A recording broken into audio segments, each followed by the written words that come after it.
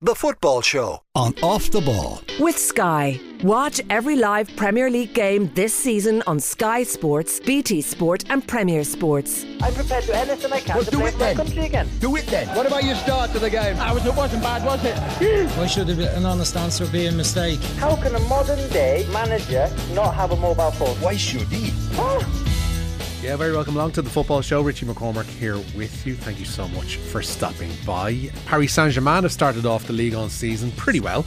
2 wins, 2 games, 5 goals in each of them, but all is not as hunky-dory in the camp as those results would suggest. To discuss that in further detail, I'm delighted to say we're joined on the line by Philippe Auclair. Philippe, good evening to you. Good evening to you, Richie. Good evening to all of you. Great to hear from you again. Nice to have you back as a regular during the start of the season. But as we mentioned there, PSG, on paper have started the season well. They had a 5-0 win away to Clermont. They obviously beat Montpellier there most recently 5-2.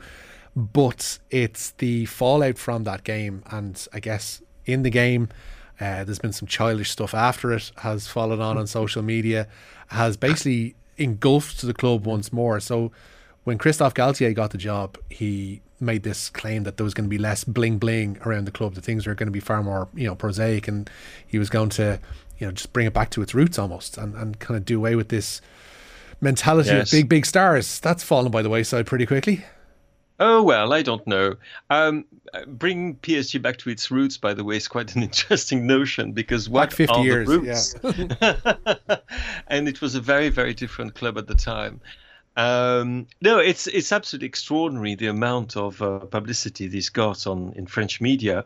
I'll give you an example of that. I was supposed to be on one of the main French radio stations on Sunday evening to talk about, pretty intense weekend of football of England in England, between what had happened to Manchester United in particular at Brentford and elsewhere. But anyway, I was delayed, and I couldn't understand why that was the reason, why, that was the case. And then I realized, I was put on hold, and I realized they were talking about the incident. And I thought, this is ridiculous. How long has this been going on? And they'd been talking for half an hour on a single incident. And I think, we'll just briefly sum up what happened. PSG played against Montpellier. It was the second game of the season in Ligue 1. They'd won the first one without Kylian Mbappé very nicely indeed, 5-0 in Clermont. This was at the Parc des Princes, and Montpellier was the opponent. Not an opponent that you would expect to create much of a problem for PSG. There's a penalty whistled in favour of PSG. Kylian Mbappé, who was designated as number one penalty taker by Christophe Galtier before the game, took it. Missed it. Then there's a second penalty kick, and Neymar takes the ball, and basically, I'm going to take it. That's what he means. And Mbappe is not too happy about it, and there is an exchange between the two players. It's not an angry exchange or anything like that, but it doesn't look good, I must say. It's one of those things, oh, come on, give me the ball. No, I won't give the ball to you. It's mine. And it goes on and on and on. And then, Neymar takes the penalty and scores it, as is his wont. And so afterwards, everything becomes about the altercation, which it was not, between Mbappé and Neymar, who were best mates when in 2017, and suddenly are presented as two rivals within PSG. Who's going to be the boss, the alpha male within the dressing room? This, as you said, this goes completely against what Christophe Galtier is trying to do at PSG. He's not that kind of manager. He doesn't want that kind of team. He doesn't want egos to be on show like that, and so on and so forth. But the whole thing just took off, and took a dimension which was just ridiculous. Everybody was talking about it, and as I said, I waited half an hour to get on air because of people talking, making hypotheses about what that meant for PSG. The fact that there had been a 30-second exchange between Neymar and Mbappé at the penalty spot in a game that PSG won by 5-2, and their record for the season now stands at 3 games played, 3 games won, two goals against, 14 goals scored, one trophy in the bag, and top of the league. It's all gone wrong, Philippe. It's all gone wrong. It's just crazy. But it shows you what it's all about with PSG. Now, things have happened since then, which are interesting, is that I think the club hierarchy, the new club hierarchy, because it's been all changed at PSG since Galtier has arrived, and it's not just Galtier, it's also Luis Campos, the sports director who was with Galtier at Lille beforehand.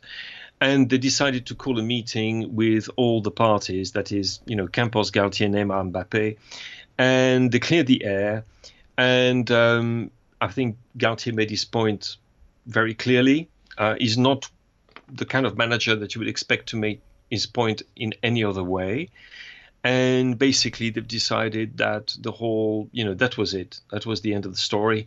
We were never going to talk about it. Obviously, they've obviously found some kind of gentleman's agreement, if I can use this expression, in that particular context, or who is going to take the penalties next time. And now, the other thing as well is that in France, this also kick-started a debate, who is the best penalty taker? And everybody decided to go for Neymar as the best penalty taker, because when you look at him taking penalties, he looks at the keeper, walks to the ball, runs to the ball, but until the very last second is watching the keeper, how his feet are moving, and therefore he can decide at the very last second, at the moment of impact, which way he's going to send the ball. So, which is a very difficult thing to perfect. Mbappe is not quite the same kind of penalty taker. But people were saying, Neymar is by far the best penalty taker. So I decided to look a little bit into my stats. I hope, Richie, you go ahead. I like this. Okay. Yeah. Okay. So I concentrated on penalties taken from Paris Saint-Germain in Ligue 1 for both players. Now, Mbappe has taken 13, scored 11, missed 2, which is very decent and actually slightly above average, if I'm not mistaken, in terms of penalty taking. And Neymar has taken 22 and scored 3. So he's taken exactly twice as many penalties as Mbappe. But the one difference is that he's missed one more, or if you're taking averages in consideration, in a way, he's missed one less if you're talking about averages. So the difference is minimal, if not infinitesimal. They're both very good at taking penalties. Neymar is not quite as good as people say he is at taking penalties, because when you listen to them, it's like Le Tissier or Giroud or people, one of these people who basically score every time. He's not quite there. But Mbappe is by no means a bad penalty taker. He's better than Messi, for example. It's quite remarkable that there should be almost no difference between the records of those two players, certainly in Ligue 1 and for PSG, when it comes to taking penalties and putting them past the keeper. And still, there would be a pseudo debate about who's the better penalty taker of the two, and who should take them, and why it's unacceptable that so-and-so does this and unacceptable then so-and-so does that. It's absolutely ridiculous, but it just shows you, again, the space that PSG is taking into the coverage of French football in French media, but also elsewhere. We've been talking to each other for a few minutes about this, because in a way that comes to dominate the discourse or the analysis of PSG. And I'm wondering if it's got to do with the fact that, strangely enough, in 2022-23, PSG has not yet failed, and that people are looking around and thinking, there must be something wrong with this club, because there usually is. Could it be that? Because elsewhere, believe me, it's all going very well indeed for Galtier and the club at the beginning of the season, and they look very, very good. Yeah. And they look like they're a team, I wouldn't say on a mission, but they look fitter, they look hungrier, they play better, they've got a new tactical system, which seems to fit with the people they've got at their disposal much better than what Pochettino tried. They've got a manager who means business. Their recruitment has been quite clever. And you're thinking, did something really change at Paris Saint-Germain, and should we actually take them seriously? Which, to be honest, in Europe we haven't done. Well, we haven't done ever. Or we haven't done ever since, we haven't done since PSG was a completely different club and the Qataris were not around. Yeah. But something has changed, definitely. I mean, the atmosphere is not the same. The quality of the game is not the same. The atmosphere within the camp is not the same. You carry on and on like that. But this has been the one false note, I would say, in what's been an excellent execution of a very, very good score since the beginning of this season. I'd say on top of the penalty incident, at least from over here, what got almost as much attention was the Mbappe turning away when he didn't receive the ball from Vitinha in that particular game as well. That he turned away from the play, didn't seem interested, kind of almost looked as if he wasn't all together with the game. And then there was that story that came out afterwards that he apparently was dealing with personal issues and that infringed upon his attitude in the game. How much was there to that? We won't dwell on the personal issues. Okay. I've heard the same thing, and I've heard it from people whom I would usually trust, so I can accept that there are personal issues, and in which case we should leave them. This is the player's privacy we're talking about. So that might have been a factor, and it's not the first time that Mbappe has had a little, has behaved on the pitch as someone who was not totally interested. It's sometimes overdoing it a little bit in his reactions.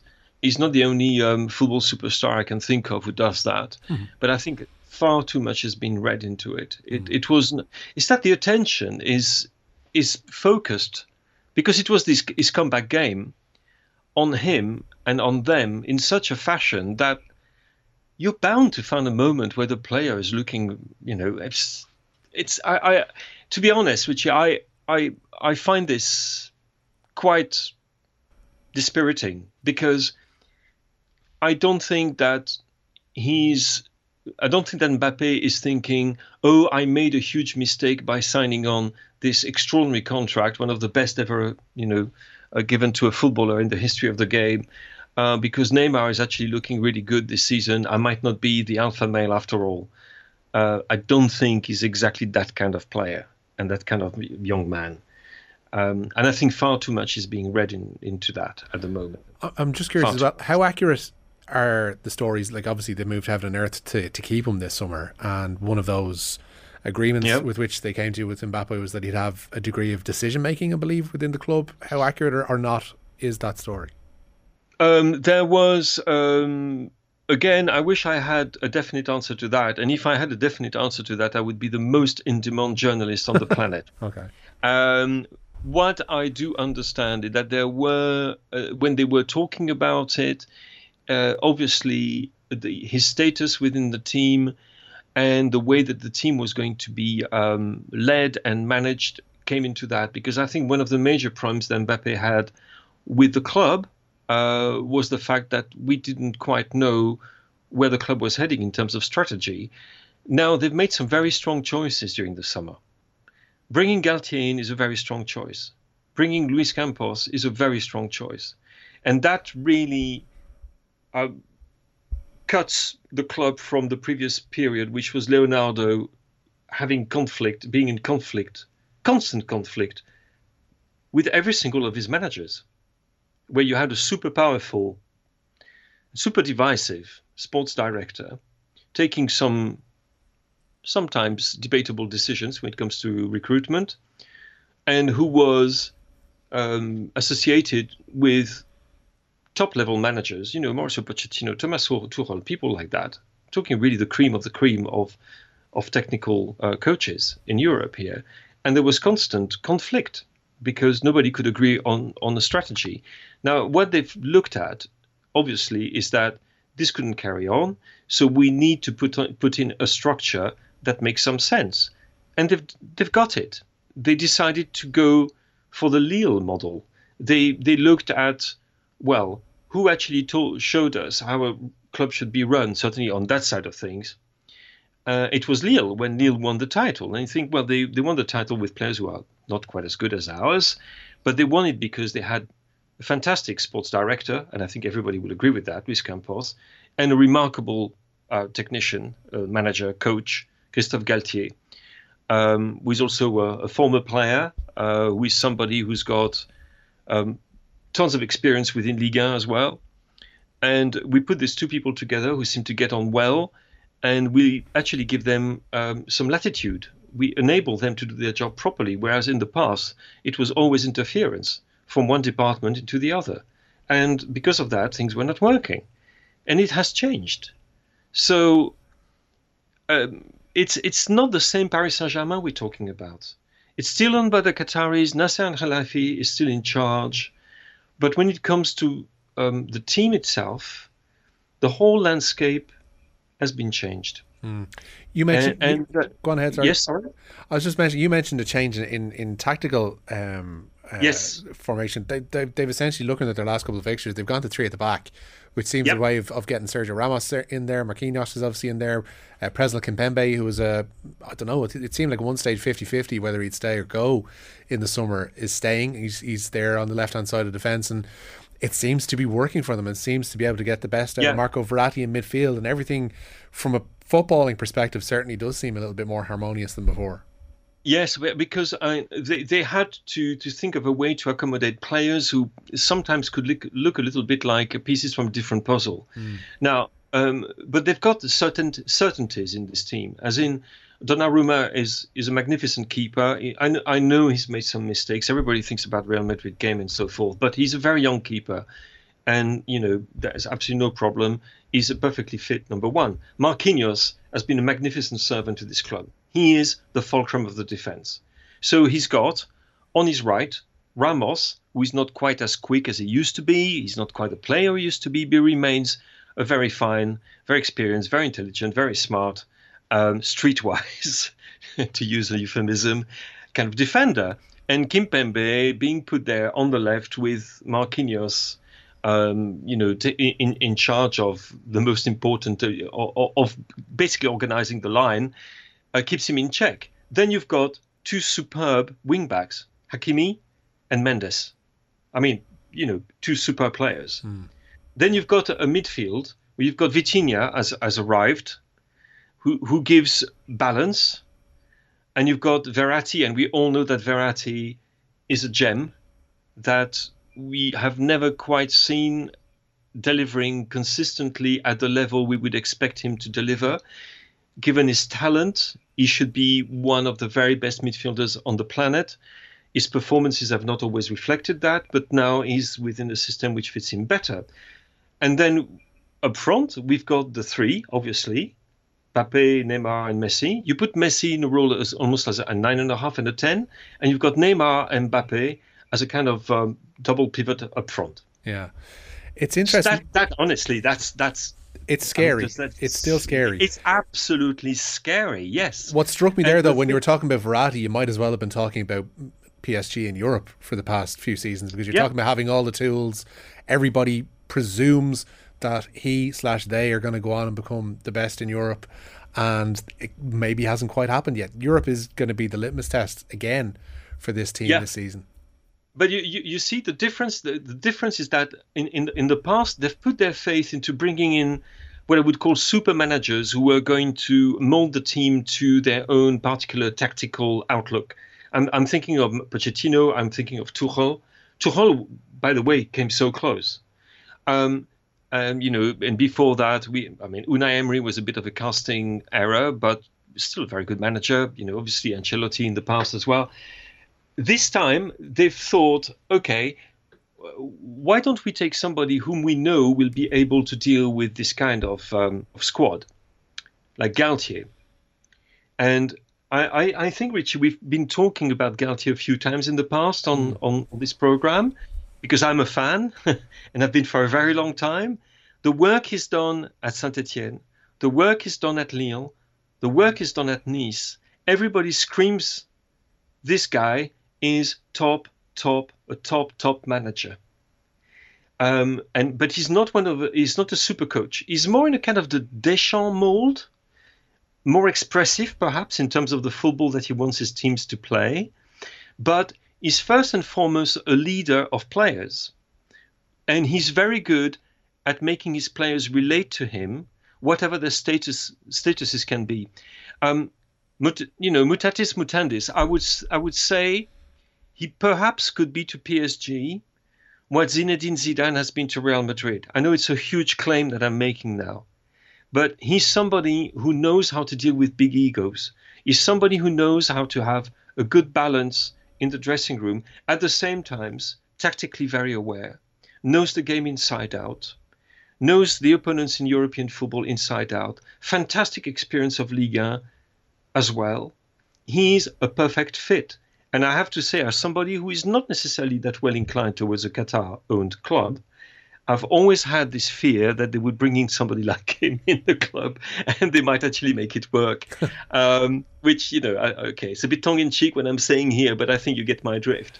Yeah, I think he's ideally suited to that crazy club. I was reading a line about, it was funny enough, about Steve Cooper, the Nottingham Forest boss, before Saturday's game with West Ham, and just in coaching terms, he was framed as being something of a facilitator, and I think that's the same message I'm getting from you about Galtier, in that he gives the players enough leeway to, I guess, perform to the optimal abilities, while also Yeah, you say that. He's a disciplinarian. Okay. He's very, very tough on his players. But he's tough in a way they can understand and relate to. Galtier was a very fine player himself. He was not the Zidane, of course, maybe on, like Pochettino, perhaps, almost that kind of level, almost. Okay. But he was a very fine footballer himself. and he has a knack of getting people on side. He's both tough. He's also very understanding towards young players. He's one of those, he's his mid-50s now, Galtier, but he's not one of those older managers who would have trouble relating to players from completely different generation with completely different interests, who would be, in their late teens or early 20s. He's very good at that. And actually, I think that, in fact, if you look at the number of players that is involved, young players is involved since the beginning of the season within PSG in those 3 games. He's already involved more players than Pochettino and Tuchel and Emery had done at a similar stage. So I do think he's a really great fit. I do think that the the absence of a kind of starry recruitment is also very telling, in the way that they know what they've got. This is what they want to carry on with. They do not need yet another upheaval with yet another superego landing. And because of all of that, and the fact as well, I repeat that, he's also a very, very sound tactician. So you put all of this together, you think, well, we've got perhaps a winning formula here. Yeah, sounds scary, all right. Sounds pretty scary. Just in terms of, like, you mentioned at the top the amount of oxygen that one little discussion on field between Neymar and Mbappe took up. I mean, that's in microcosm the PSG issue, is that they take up so much oxygen of the league around them. In terms of, I guess, the outsider's view, perhaps not in France, I can't speak to that at all, but certainly the Ligue 1 is viewed through the prism of Paris Saint-Germain from this point at the moment. It's not, unfortunately, Marseille. It's not your Monacos or your Lilles, even though they won the league quite recently. Everything is viewed through those navy tinted glasses, essentially.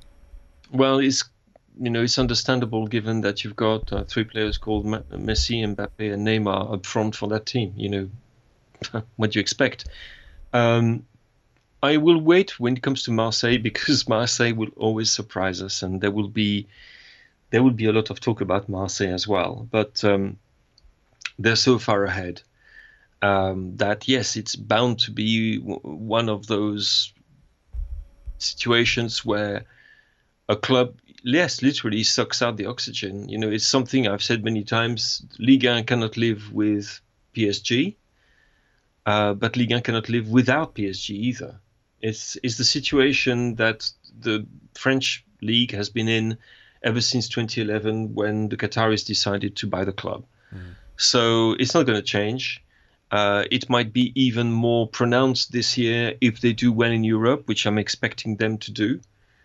And of course, people will not be talking about other clubs as much as they should, which is a pity, because I think anybody who watches Ligue 1, has watched Ligue 1 over the last season in particular, will have seen that the league, the level has improved. That I think there was a record number of goals scored as well in Ligue 1 all time, which is quite remarkable. But which is a fair reflection of the improvement in the quality of football that we are seeing in the league, which has been remarkable. There are some really, really lovely teams to watch in France. So this is my 15 seconds of advertisement here. But, watch Strasbourg, watch Clermont. They're small teams. Well, Strasbourg is a huge club in so many ways, but Clermont is a small club. But watch them play, and you realize actually it's not that bad at all. I think when you watched Brest-Marseille the other day, I think people will have been surprised how good Brest were. You think, and how positive they were when they had the ball. And it's actually a fun league to watch. But all the oxygen is sucked quite normally by a team that's got, world champions in it, and some of the biggest stars that of 21st century football. So there's nothing much we can do about that. Football on Off the Ball. With Sky. Watch Premier League, Women's Super League, Scottish Premiership and much more live on Sky Sports. And many World Championships and many Olympic goals does Paul O'Donoghue need to win to be the greatest sports person of all time in Ireland? Is there a number? Can we pick a number? Because he's going to do it. OTB AM. Live weekday mornings from 7:30 on the OTB Sports app. Football on Off the Ball. With Sky. Watch Premier League, Women's Super League, Scottish Premiership and much more live on Sky Sports. I want to go off on a tangent somewhat.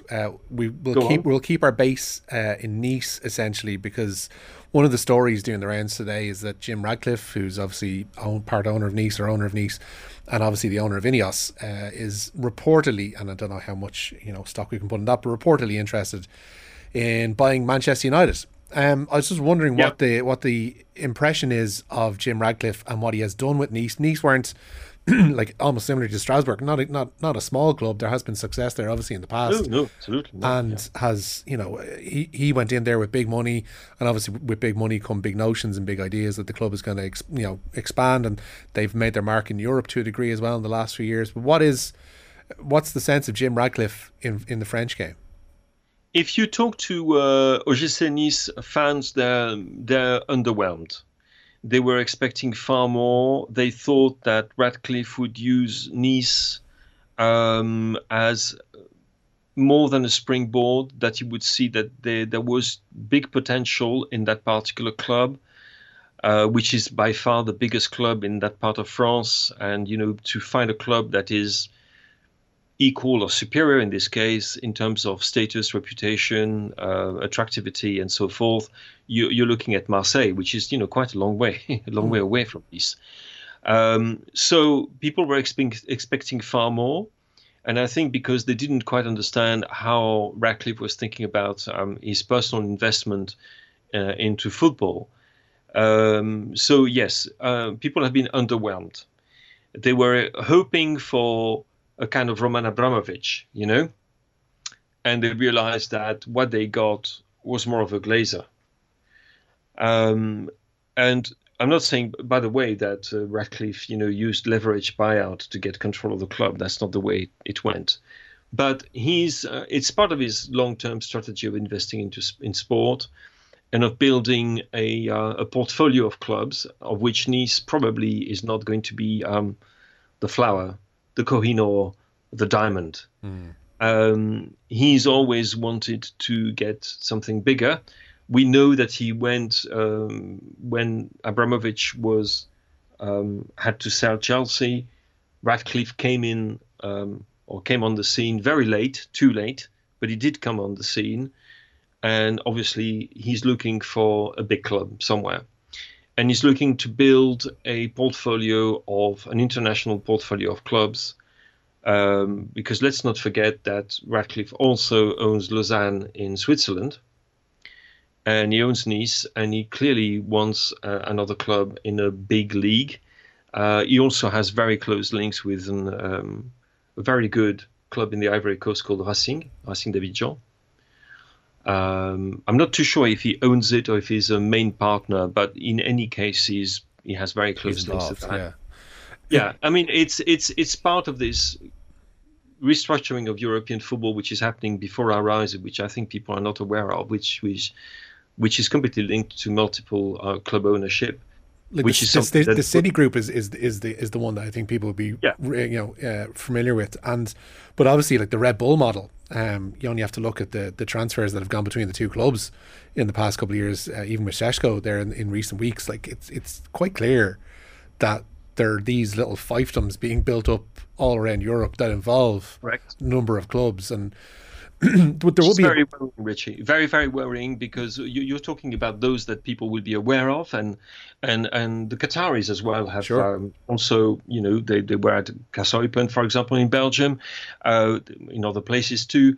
And the City Group is in a way the most honest, because at least we know what we're dealing with. They now have 10 or 11 clubs. I mean, everywhere from Uruguay to Japan to Melbourne to USA, and you can carry on like Spain, that. But it is something which is happening all across the board and in all divisions. And I think people are not aware of that. It probably is happening in Ireland, by the way. I would like to have a look at that. Who is actually starting to get interested in clubs and buying shares? I know, for example, of one case of a Russian investor who has got an direct interest in 7 clubs in Europe, lower division clubs, and who is also somebody who is very important on the gambling market. Now you can, I say that, and I hope that there is a little, cold runs down your spine when I say it. And I'm not saying people like Ratcliffe or City Football Group or whatever are trying to rig the game. What I'm saying is that the very essence of the integrity of the game is being put in question here by what is going on. I believe that at the moment, in terms of multiple club ownership, when you're talking about top divisions in Europe, you're talking about well over 200 clubs. Wow. 200. That's astonishing. Absolutely. It's absolutely astonishing. It's a subject that I'm working on with a couple of friends of mine. I do hope to come up with something interesting about it in not too long. But there is a huge problem on that side, and it's something which also is enabled and facilitated by the current rules and regulation, both by local member associations of FAs and by UEFA and by FIFA. There is no, you remember like people like Duchâtelet, for example, had multiple interests, and you can, Gérard Lopez. I mean, that's unbelievable, and that's on the record, and believe me, your lawyers will agree with me. It's absolutely astonishing that somebody like Gérard Lopez can be in charge of Lille, Boavista, Moucron, was in charge of Bordeaux at the same time. When you look at his track record in football, and this is allowed to happen, I mean, fair play to him and to them. They're using the regulations. I'm not saying they're breaching any regulations, which is where I've put the lawyers on my side. But on the other hand, what is happening is totally wrong. It's an assault, and I mean an assault on the integrity of the game. You cannot have people who own more than one club. You cannot have people. I mean, we're seeing all these investment funds at the moment coming from America and taking 20% here, 30% here. We see a Textor, for example, John Textor, who suddenly arrives, oh, hello, I'm the Messiah, I'm going to save everything. Oh, yeah, but you have your own capital in this club and this club and this club and that club. How does this work? That bell's a little bit hard to unring, though, essentially because you've got people who are operating then in different jurisdictions, which obviously would have their own individual laws. They have their own individual laws as they pertain to football. And on top of that, the money that they are bringing to the game, you would reason that football authorities, be it UEFA, FIFA, even CAF or CONMEBOL, would be scared to back away from that because it's guaranteed cash as far as they're concerned. Richie, the only reason why these people are bringing money in the game is to take money out of the game. Oh, sure. Right? I'm not disagreeing there. Yeah. They're not generous investors who have got the best interests of the clubs at heart. They're in there to make a buck. This is the only way that you can understand their involvement. Ratcliffe doesn't care about Nice. Ratcliffe doesn't care about X, Y, or Z, right? He doesn't. I mean, this is the whole bloody nonsense that we have to deal with. Boehly is not a Chelsea fan. Wake up, guys. He's not a Chelsea fan. He's a very smart US investor who has seen an opportunity in European football. And by the way, that's his absolute right. There's nothing wrong with that. What is wrong is the fact that the people who have got the regulatory bodies who are there and could actually say, you know what? No, we don't think it's okay for the same person or the same investment fund to have money involved in separate clubs in different leagues. Who could be, because what happens? There's the possibility of match rigging, which you've got to think about. There's the possibility of also financial arrangements between those sister clubs or brother clubs, whatever you want to call them, by which, for example, something we saw in Italy, by which the value of players is inflated in both senses in order to cook the books. We've seen that happening. I'm not saying these people are doing it. I'm saying this is the potentiality. Then we've got the possibility as well of using clubs purely as feeder clubs and to make money in the transfer market by diverting the money made from transferring players from one club to the next out of the club's books into other companies. I'm not going to give a name here, but I've got one which I have in mind, and I know exactly what happened. And this happened in European football. It was allowed to happen because multiple club ownership is allowed by UEFA and FIFA. Despite all they've said on the subject, saying it was a bad thing. Of course it's a bad thing. Now do something about it, guys. Philippe, I look forward to seeing what you have in the pipeline on this subject, because it's one that I could honestly sit here with you and go over for another few hours. The lawyers potentially won't be that happy with us to do it live. Make sure you bring the lawyers in, because otherwise, and let's never do this such a thing live, because we would be in massive trouble. We'll keep tabs on it anyway. We'll keep somebody fact checking in the corner as we go on next time. But Philippe, it's been an absolute pleasure as always to speak, and thank you so much for taking time out to talk to us. And don't forget, football here on Off the Ball is brought to you by Sky. Watch over 400 games this season from the Premier League, WSL, Scottish Premiership, and EFL live on Sky Sports. Football on Off the Ball. With Sky, get all the football you love in one place across Sky Sports, BT Sport and Premier Sports.